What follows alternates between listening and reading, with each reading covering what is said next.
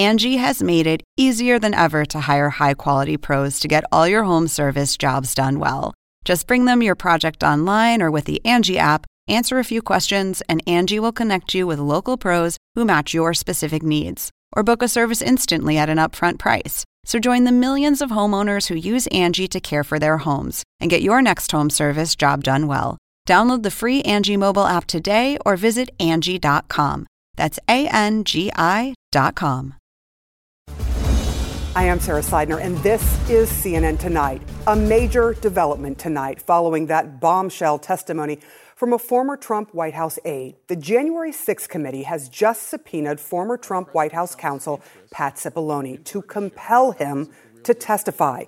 He's long been considered a key witness by the committee, but he's resisted speaking further with the panel after sitting for a closed-door interview back in April. The committee claims its investigation has revealed evidence Cipollone repeatedly raised legal and other concerns about then-President Trump's activities on January 6, 2021, and in the days that preceded, and needs to hear from him on the record, as they note other former White House counsels have done in other congressional investigations. There are, of course, privilege arguments about him coming forward and testifying about exchanges with a then sitting president of the United States, who was ostensibly his client, so it's unclear whether he will comply with the subpoena. But tonight, a lawyer familiar with Cipollone's thinking tells CNN he will probably agree to a transcribed interview limited to specific topics to avoid the attorney-client privilege issues. The question of whether his testimony would be recorded or live is another issue that would need to be worked out. What we do know is there was Tuesday's stunning testimony from Cassidy Hutchinson, a former aide to then Chief of Staff Mark Meadows. She alleged Cipollone had very serious concerns about Donald Trump's actions on January 6th. Mr. Cipollone said something to the effect of, "Please make sure we don't go up to the Capitol, Cassidy. Keep in touch with me. We're going to get charged with every crime imaginable if we make that movement happen." There really has never been testimony quite like it in American history. Tonight, the questions are only growing about where it could lead. Hutchinson testified Donald Trump knowingly sent an armed mob to the Capitol and even wanted to join them at one point. Did he know there was potential for violence when he said this? After this, we're going to walk down, and I'll be there with you. We're going to walk down to the Capitol. You'll never take back our country with weakness. You have to show strength, and you have to be strong.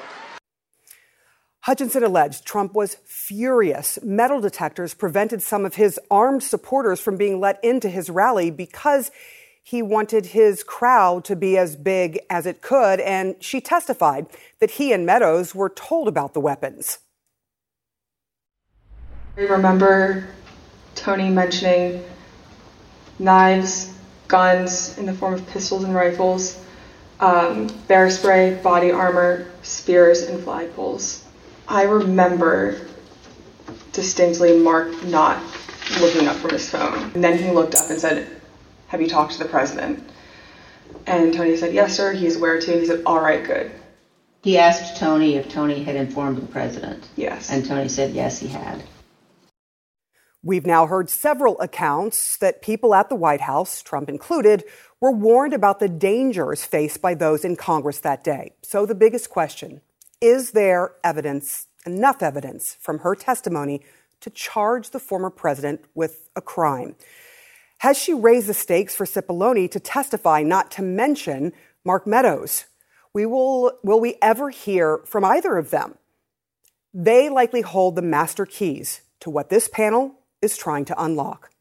Let's take it to my first guest, who have very valuable insight. Alyssa Farah Griffin was a Trump White House communications director. She worked with Meadows and is friends with Cassidy Hutchinson. Also with us, John Dean. Yes, that John Dean, the former White House counsel who made history with his testimony half a century ago, exposing revelations about President Nixon during the Watergate hearings that ultimately led to Nixon's resignation. Thank you both for being here, first of all. All right. I'm going to start with you, John. These are big revelations. How does a subpoena change the considerations for Pat Cipollone on doing more than that informal meeting that he's already had with the committee and coming forward and testifying publicly? It forces the issue. He's got to make a decision. Is he going to fight it? Is he going to do what his predecessor did, which tied it up for 2 years, the issue of Don McGahn testifying? Or is he going to work out some kind of cooperative deal and negotiate some terms where he can testify? Now, I think it's very important under the rules of ethics that he testify as well, because as it appears to an outsider right now, he's part of an ongoing conspiracy that is illegal. And if there's no evidence that he has withdrawn from it, he's advised against it, but has he gotten out of it? He needs to come forward for a multitude of reasons, including saving our democracy. That is really stark, especially coming from you, someone who was in the hot seat back in 1973. Alyssa, let's turn to you. We have heard a lot about that former White House counsel already. I want to, we've heard his name over and over and over again, and this is just a sample of the many times that we've heard Cipollone's name, showing just how important his testimony would be. White House counsel Pat Cipollone. Mr. Cipollone, Mr. Cipollone, Mr. Cipollone. I see Pat Cipollone barreling down the hallway towards our office. Pat Cipollone said, yeah, this is a murder-suicide pact. I called Pat Cipollone. Mr. Cipollone. Mr. Trump's former White House counsel, Pat Cipollone. A former White House counsel is, or the White House counsel at the time is a big deal. They know a lot and they know what's legally right and wrong, and are supposed to be advising the president, and everyone knows that. So how would hearing directly from him have an impact, or would it have an impact on those who are still supporting Donald Trump? So I think he's probably the most important testimony that could potentially still be gotten by the committee. And I would, to set expectations, there's virtually no chance you're going to see him come raise his hand and do it before a camera the way that Cassidy Hutchinson was brave enough to do. I do think it's helpful that he is considering doing these transcribed interviews. I trust Cassidy Hutchinson's testimony word for word. I know her. I served with her. The things that she said, and honestly, a few of the lines that she quoted Pat Cipollone as saying, you're going to have blood on your hands, we're going to have committed every crime under the sun. I can hear him saying that. I worked with him only for about 8 months, but it sounds like him. He's going to be able to confirm if that's what he in fact said and why he said it. So I would expect some level of cooperation. He's obviously, John Dean could speak to this better than me, but has a level of privilege that he can claim. He was the president's attorney, but some of this goes so far beyond the scope. It's talking about overturning election, overturning our democracy, and I think it's critical he testify. Okay, I want to talk to you quickly just about something that you said about Cassidy. You said, I trust what she says implicitly. She has no reason to lie in your mind. Let me ask you about something that has come up, and that is a lot of people are jumping, especially those who support Donald Trump, on some testimony she made about what she heard. It was hearsay, but she told the committee she heard that Donald Trump tried to jump over one of his agents, security agents, and get to the car and try to turn the car back to go back to the Capitol on January 6th because he wanted to be a part of it, even looking like he might choke one of his Secret Service agents. They are now pushing back against that, the Secret Service. Who do you believe? Believe Cassidy completely. And let me tell you why. And by the way, this was the only part of her roughly 90-minute testimony that relied on hearsay. It was one thing that I have to guess the committee deliberately allowed her to share because they're going to build on it in further hearings, if I'm predicting. But I will say this. Cassidy, I trust her word. She was there under oath. Tony Ornato, who is the other person who told her this story, has not come in under oath and denied it. If he comes and testifies before the committee, I don't think he would perjure himself, but I have been on the receiving end of him saying that I've lied about something that was witnessed by several other people. Jake Tapper reported this out. I've seen him to be somebody who's willing to lie for the former president. Cassidy has everything to lose, and she's doing what's right for her country. And the rest of her testimony is going to be able to be corroborated, I believe. That's a huge thing to say, that you think that somebody from the Secret Service in his position would at least skirt potentially the truth. I think people need to keep in mind, so he's career Secret Service, but he was a political appointee in his role as Deputy Chief of Staff. So that is very different. I wouldn't be shocked, to be honest with you, if in 6 months he ends up at some Trump-aligned group on the outside when he eventually leaves Secret Service. So this is a political person we're talking about. That is something to look out for. John Dean, you have been there and done this during the Watergate hearings, as we mentioned earlier. Could this subpoena, combined with Hutchinson's stunning public testimony, open the floodgates like it did back in 1973? And I want people to hear this because this was such a stunning moment for those folks who were not around when this happened. Sorry to age you. But for the folks that didn't see this moment in history, when you stood up and you made this statement. I began by telling the president that there was a cancer growing on the presidency. And if the cancer was not removed, the president himself would be killed by it. I mean, stronger words have not been said until we heard from Cassidy Hutchinson. Do you think that her testimony is the key to unlocking that door and the floodgates of people start sitting down in front of this committee and telling it like it is? I certainly think it'll get the attention of many people on the fringe. I'm not sure it'll reach the hardcore Trump supporters. I have done a lot of study of authoritarian personalities after I worked for our last authoritarian president, the one that preceded Trump. And these are people who are believers, and they can make facts that they don't want to hear just vanish in their mind. So I'm not sure it will open a floodgate. I think a lot of people who weren't sure and were on the edge, they'll say, aha, well, there's a loyal Trump supporter who's honestly telling us what happened, as your guest tonight is. And that's important to a lot of people and will change their mind. I just have to quickly, lastly, ask you, you were given a deal. How important is that? I mean, if there is no deal for some of these people who might come forward, we're not going to see them, are we?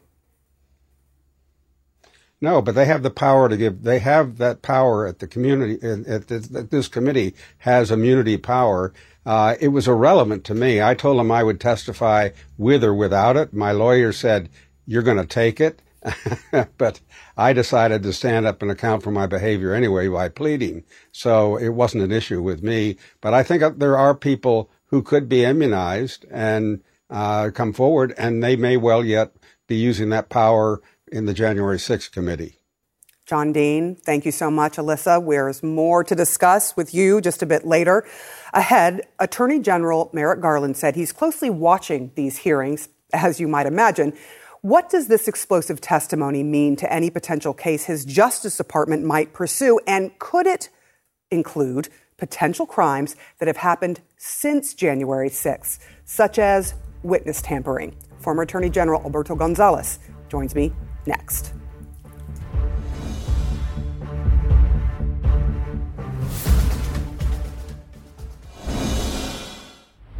Congresswoman Liz Cheney offered this as to the question of whether anyone in Trump's supporting world could be tied to a crime. Trump does read transcripts, and just keep that in mind as I proceed through my interviews with the committee. He knows you're loyal, and you're going to do the right thing when you go in for your deposition. Messages to witnesses, allegations of witness tampering could mean this isn't just about possible crimes that were committed back on January 6th and before. It may also be about ones that are still being committed. My next guest brings a unique perspective as both a former White House counsel and a former Attorney General. Alberto Gonzales, welcome to the show. It's good to be with you. All right. We just heard that bit from Liz Cheney where she is reading some of the information, the texts or the emails sent to witnesses. What would you tell anyone, former president or not, who might be trying to convince someone not to cooperate with a congressional investigation? Oh, I mean, that's a crime. It's obstruction of justice. And so that would be a serious matter. And I would tell them to knock it off. This is really, given the testimony we heard from Ms. Hutchinson, I think we've moved a little bit closer where I think there are some high-level people facing legal jeopardy. Obviously, we haven't heard from some key players like Pat Cipollone. I think the subpoena there is very significant. Again, it's a serious matter when the White House counsel is asked to testify before Congress, there are issues of separation of powers and executive privilege. Obviously, that privilege is not absolute; it is qualified. So, if you've got a situation where you have a high-profile investigation, where the information is very, very important, then that privilege is often not honored by the courts. Again, we have a long way to go here, but my prediction is, just based on where I sit today, is that Mr. Cipollone is going to be compelled to testify either before the Congress, or he's going to be compelled to testify before the Department of Justice. If he's called before the Department of Justice, there is no such thing as executive privilege, since the Department of Justice is within the executive branch. So, he's got some tough decisions to make. There is a history. People may think, well, you're the lawyer to the president, you can't be compelled to testify. There is a long history of senior White House officials in connection with investigations who have testified. Beth Nolan, White House counsel, Charles Ruff, White House counsel, Lloyd Cutler, White House counsel. So, it's not sacrosanct that the president's lawyer cannot be compelled to testify before Congress. As I said, the privilege is not absolute. The whole idea there is nobody is above the law, and so you can do what you can to try to find out if a crime was committed.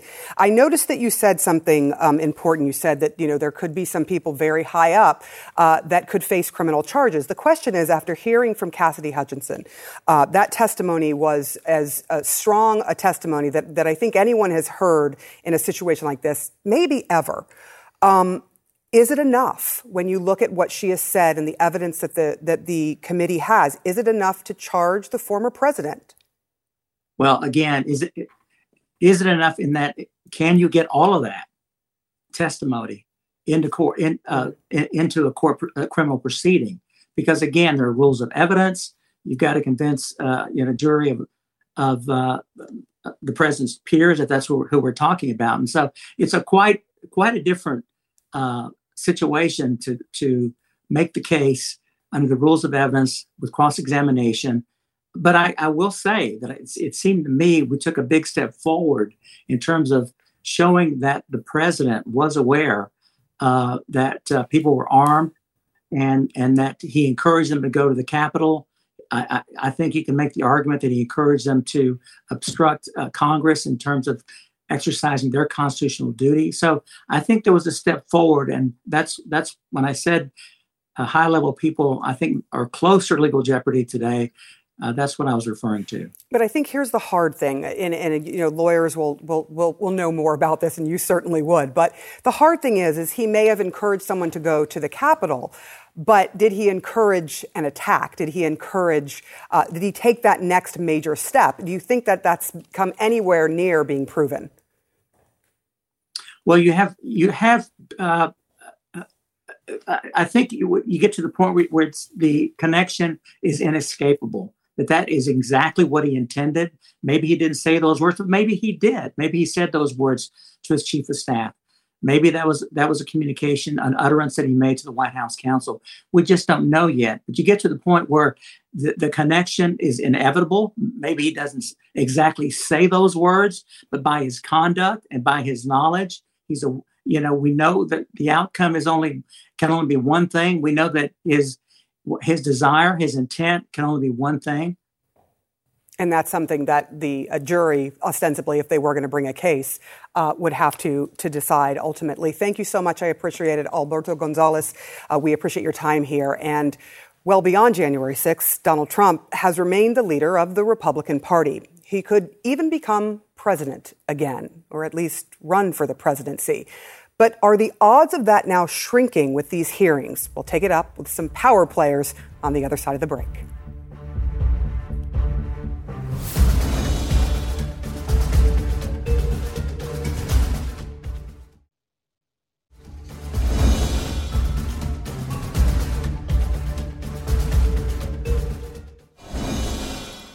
Donald Trump, completely unhinged, angry, and out of control. That's the picture that some former Trump aides say they now have of the former president in the wake of Cassidy Hutchinson's remarkable testimony. One Trump ally even told CNN that Hutchinson's revelations could even make it easier for Republican presidential hopefuls to challenge Trump in a primary should he run. Alyssa Farah Griffin is back with me, along with Van Jones and Shan Wu. All right, Alyssa, I'm starting with you. One Trump ally essentially said this testimony could basically be a campaign commercial for the one and only Florida Governor Ron DeSantis in 2024. We have seen polling also that shows, for now, that he is in the race. If it were him and Trump today, more people said they would vote for him than Trump. Surprised? Well, not surprised, but twofold answer. The fact that we're even still talking about Donald Trump after this insane testimony under oath from a former staffer actually speaks to how powerful he is, I regret to say. The fact that he is not already just thrown to the side of history. That said, I guarantee there is a certain governor of Florida who's paying very close attention to how the public is receiving these hearings. There are going to be people who challenge the former president. I think Mike Pence will. I think Mike Pompeo's looking at it. I think a lot of people are seeing a weakened man who the public is just a little tired of. But at the end of the day, he does have a death grip on the Republican Party. But the one thing I always say to my fellow Republicans is, this is no longer a binary choice of Joe Biden versus Donald Trump. If there were ever a moment to jump ship from this man who tried to overthrow our democracy on January 6th, now's the time. We could have somebody who will not do that in office. You were there. You ostensibly have people who still are hoping Trump rises from whatever just happened to him in this testimony. Are they swayed at all? Are they watching? Because you look at the numbers of some other networks, who have been very pro-Trump, and it's like it doesn't exist. I warn about this. I think we kind of live in a split-screen America where there are certain folks who just do not believe what they're seeing in front of their eyes and what they're hearing under oath. This entire congressional committee is illegitimate, so they don't believe it. I frankly have family members who do. So, the people need to keep telling the truth. I do think people like Cassidy, who stands to gain nothing from this, that really helps. Somebody who's young, doesn't benefit from this, and had the bravery to tell that story, that's got to resonate with some Americans. I want to ask you something, Van Jones, because you're sitting here watching this. You were there throughout the whole 4 years, right, talking about some of the things that were happening with Donald Trump. When you see what was said in front of all of America, did it surprise you, or were you one of those people that said, that's what people thought anyway? Well, it's hard to be surprised anymore. It's hard to be shocked anymore. But what I will say is, it's kind of hiding in plain sight here is, what if the Secret Service had said to Donald Trump, yes, sir, we will drive you to the head of this mob of armed lunatics. I don't care who you are as a Republican. That is the judgment of the person that you want to have with the nuclear codes. If any of this is true, don't worry about the grabbing the steering wheel. Just the request of a sitting commander-in-chief to be at the head of a mob should shock everybody. Those are strong words, and I think there's a lot of people looking forward to say, wait a minute. In this testimony, we saw the statements that were either emails sent to people who were going to testify. And for a lot of people, that sounded very, for lack of a better word, mob boss-like. Going forward, when you hear what was written to some witnesses before they testified, are there potential people who might get charged with tampering, with trying to stop a witness from going forward? Is that possible, that more charges could be coming? Oh, absolutely. Not only that, those kinds of charges, I think, are low-hanging fruit for the Justice Department. It's not going to require a lot of hand-wringing over, am I going into an area that's never been done before, charging a former president? This is standard playbook, witness tampering, easy to do. And so I think that's why those may be really more easy standalone charges in a lot of ways.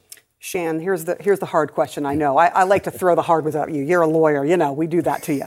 The hard question is, how long would it even take if the DOJ did decide, okay, we're going to make a case against the former president of the United States?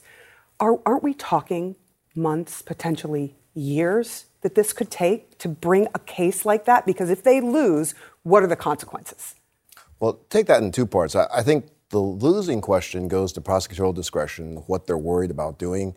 And here, as other people have said, you're damned if you do, damned if you don't. The consequences of not making him accountable, his inner circle accountable, are really devastating for the democracy. I mean, this is a case that has to be tried.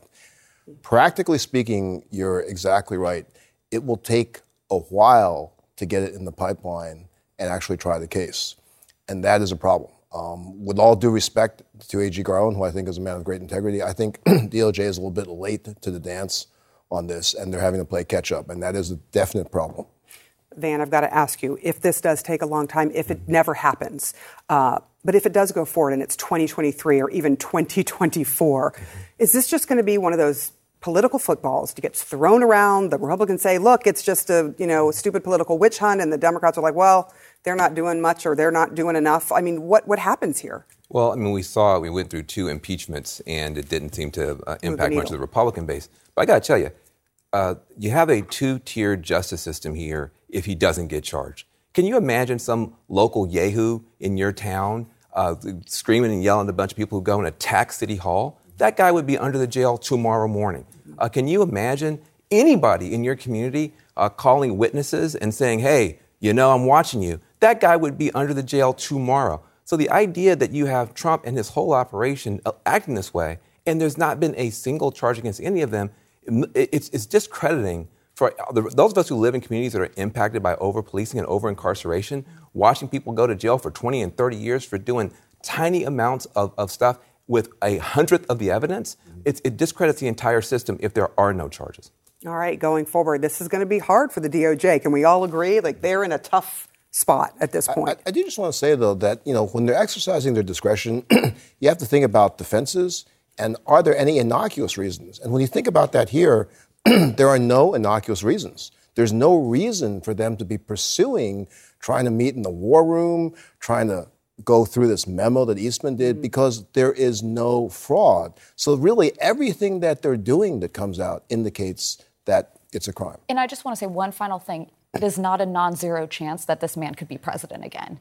And that's something I think Democrats need to be keenly aware of. I think Joe Biden's in a much more difficult place now to win re-election. This could be the commander-in-chief in just a matter of years. Let's get in the final word. Alyssa Farah Griffin, Shan Wu, and Van Jones, thank you guys again for being here. We're coming back to you in just a bit, but up next, the new battlegrounds in the abortion fight in the states and online. And the host of the Slow Burn podcast joins me with a moment in history from before abortion was legalized. Could it tell us what the future holds for women in America? That coming up next.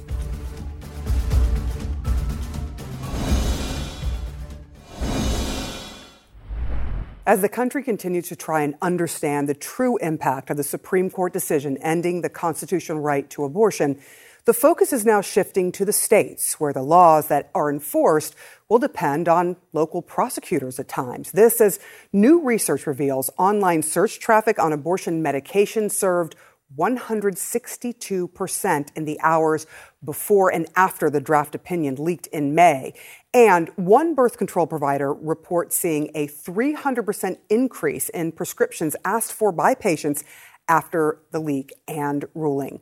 Joining me now is Susan Matthews. She's the news director for Slate, and she hosts the new season of its Slow Burn podcast, which focuses on Roe versus Wade. Now, to understand where we're headed, I know you have heard this saying before, we have to look back to where we have been. And you did that in a really unique way. Your podcast went back and looked at a case of the first American woman who was charged with manslaughter. Her name was Shirley Wheeler, for having an abortion. Can you tell us, when you did this, what does this case perhaps tell us about our potential future?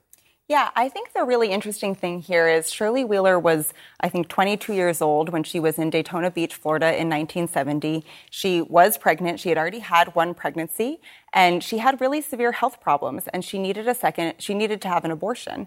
And so she got an illegal abortion, and it was definitely illegal in the state of Florida, but it was basically up to the discretion of the local prosecutor to charge her, and she was actually put in jail for 4 days before they actually set a trial date for her. And she had a trial in front of a 6-person jury, 3 men and 3 women, who found her guilty of manslaughter simply for having an illegal abortion. And I think that when I think about what people say now about what's going to happen in this post-Dobbs situation, the thing that really worries me is that it doesn't necessarily matter what the federal level is saying about this anymore. It's really going to come down to the states, and it's really going to come down to the discretion of individual local prosecutors to decide what to do under this patchwork of laws that we're trying to figure out what is the law right now. It's a really frightening situation.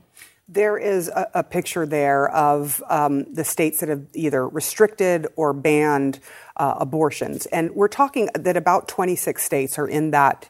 That's more than half the country are in that realm where they're either going to severely restrict or they're going to ban. Now, look, this was a boon and cheered for by those who have wanted to stop abortions in this country, which, you know, for a lot of the Americans in that pool, they're very happy to see this, and they feel like the Supreme Court made the right decision. But when it comes to practicalities, in talking to the doctors who perform abortions and other kinds of health care, they say women are going to do it. Mm-hmm. They're going to figure out a way to do it, even if it means taking their own lives and putting those in jeopardy. Absolutely. I mean, I think the real thing that I found in looking at this time before Roe, before the right to abortion, you know, was legalized, is that women are going to get into this situation no matter what. They're going to need abortions no matter what. It doesn't really matter if it's legal or not. It's really about what type of abortion women are going to get. And so whether it's a legal abortion or not, whether it's a safe abortion or not, those are the kinds of questions that we're going to deal with now, rather than whether they're going to get abortions or not. There is another push by those in the conservative mindset to try and criminalize this. In other words, not only have the providers be criminalized and prosecuted, but to actually have women, just like the person, Ms. Wheeler, that you highlighted, to have women charged with manslaughter. I want to listen to the assistant state attorney who handled Wheeler's case all those many years before abortion was legalized. Here's what he said about her case. I've never worked on an abortion case before or after, and I didn't consider this an abortion case. I looked at it as a manslaughter case. If she is going to kill a fully formed, viable child, then she is certainly responsible, and if someone is helping her do it, they're certainly responsible. That's just common sense. Now, that could be the same language that is used now, correct? Because it really is up to the discretion of whomever gets the case, correct? Exactly. And I think one really interesting thing about this prosecutor, when I talked to him, abortion was illegal in Florida at this time. And what he said to me is that he was charged with prosecuting this, and he had to deal with the fact that he thought that women were getting illegal abortions, and he was trying to actually find out who had given her the illegal abortion, and Shirley wouldn't tell him who had done it, and that was part of the reason why he went after her instead. And so in his mind, he was trying to protect women. I think in a way that's part of what he was talking about. But it's really when you don't have this when you don't have Roe to protect women, it's going to happen in a way that it's totally up to people like Horace Smith to decide what they want to do. I want to lastly ask you, and quickly, there is one part of this podcast that made me stop in my tracks as I was walking. What did the judge sentence her to? Yeah, after Shirley was found guilty by the jury, the judge handed down a sentence that was 2 years probation. And that was sort of a relief for Shirley because she could have gotten 20 years in prison for the manslaughter charge. But what the judge said as part of her terms of her probation was that she either had to marry her boyfriend or leave the state of Florida. This is a woman who's 23 years old, is not a child, is being told by the judge, get married or go home, essentially. I would hope that in this day and age that wouldn't be a legal sentence, would it? It's a very interesting thing of how this was part of the terms of her probation. There are lots of different things that can be part of the terms of probation, like you can't go to a bar, you can't stay out late at night. So I think that all of these different things. Yeah. So there are these archaic laws that can be brought into play now, and that's part of what is really frightening about this moment. Really interesting. Susan Matthews, thank you so much for sharing your story with us. Coming up, 2 more big rulings expected tomorrow by the Supreme Court, including on immigration. This as what is being called the deadliest human smuggling incident in United States history. There are already arrests in that case, and the political blame game on immigration has been reignited because of this. When CNN Tonight returns, we'll discuss.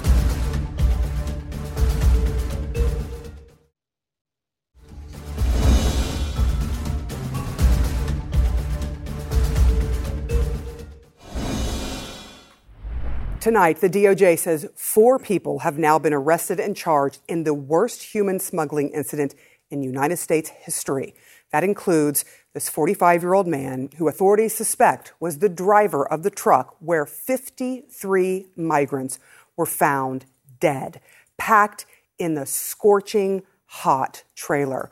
Watch as the San Antonio police chief describes the harrowing scene.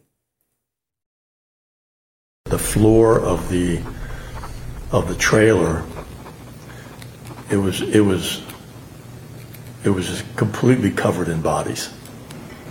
Completely covered in bodies. There were at least 10 plus bodies outside the trailer, because when we arrived, when EMS arrived, we were trying to find people who were still alive. So we had to move bodies out of the trailer onto the ground.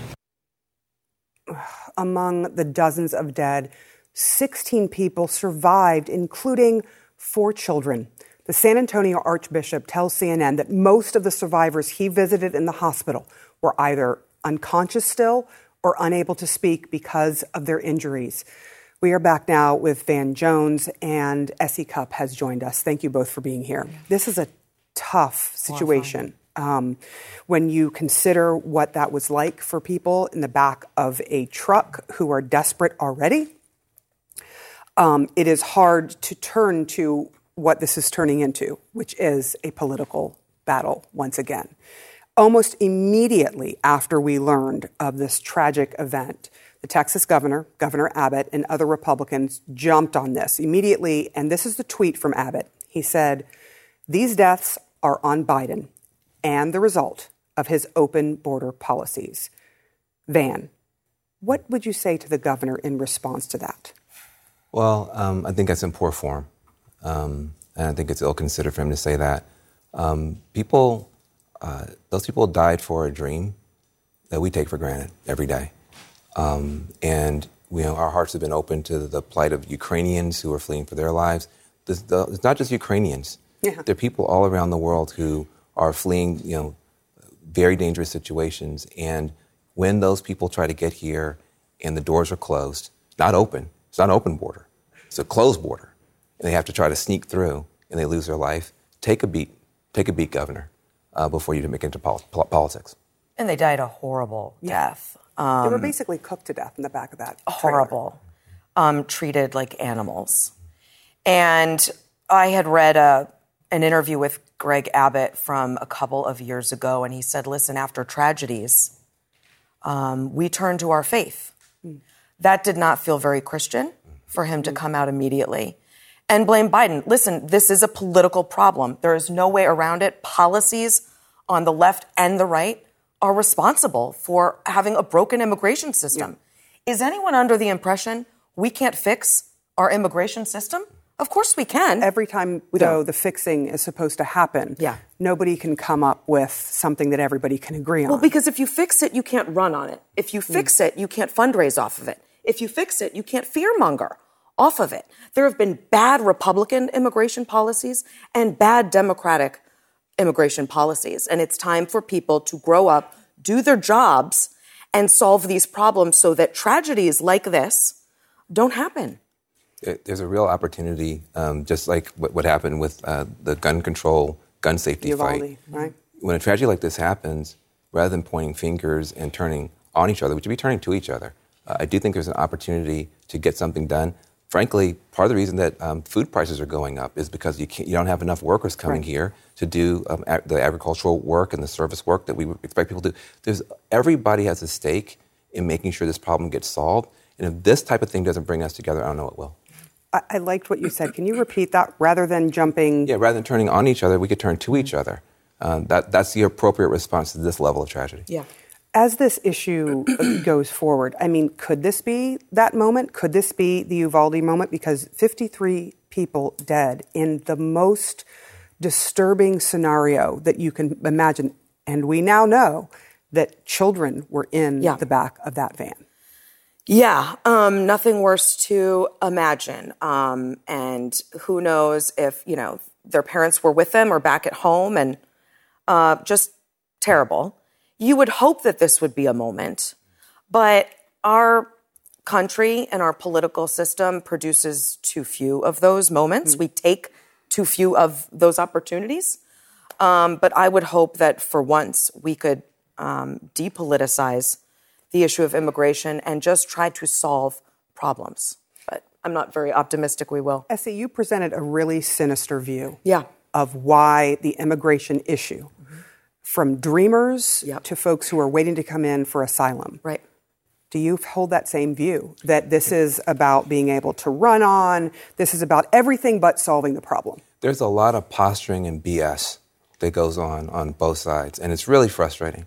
There's a lot of maximalist views. If we can't get everything in our immigration bill, we don't want anything. That's not going to work. If I were President Biden, if I were Kamala Harris, I would call a meeting tomorrow and ask the governor, since the governor wants to make an issue of it, to come to the White House, ask the Dreamers to come to the White House, and let's get on with it. If I were Biden, I would take that open door and I would come right on through, because it's not an easy problem to solve in our corners. It's very easy to solve if we come together. What is it going to say about us as a country if we cannot come together after 53 people dead like this? I think it's clear we're so broken and tribal and divided. And, a majority of Americans do not feel as though this two-party system represents them, because the two parties are speaking to the fringes and not for the majority. Most people are in the middle on a lot of issues. They're not in the extreme on immigration or abortion or guns, and no one's talking to them in the middle. They're coming up with these crazy ideas that are very unpopular. So about the base, not about the majority. And most people in most neighborhoods, in most workplaces, in most marriages, you come together and you cut a deal. Compromise is the word that has become a bad word, and it shouldn't be. Thank you for hanging out with me. I will be back tomorrow night. Don Lemon Tonight starts right now. Now streaming exclusively on Max, a new CNN flash doc about the album that has Nashville talking, Call Me Country, Beyoncé and Nashville's Renaissance. Watch it at max.com/callmecountry. Max subscription required.